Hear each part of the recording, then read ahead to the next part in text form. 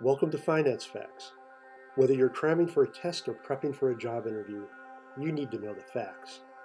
Finance Facts. What is a benchmark? All right, benchmark is another phrase you'll hear often when discussing investments and investment performance. So you just know we're going to talk about it. When we invest, we need to understand the performance of our capital. A benchmark provides a standard against which performance can be measured. Benchmarks can be applied to stocks, bonds, mutual funds, or even investment managers. Almost always, a benchmark is an index which will contain multiple securities. For example, when considering the performance of stocks, we might consider the S&P 500 as a benchmark.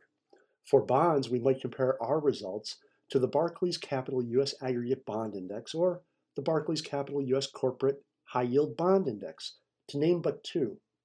When investing in mutual funds, we could use one of the Lipper indices, which track a large number of mutual funds.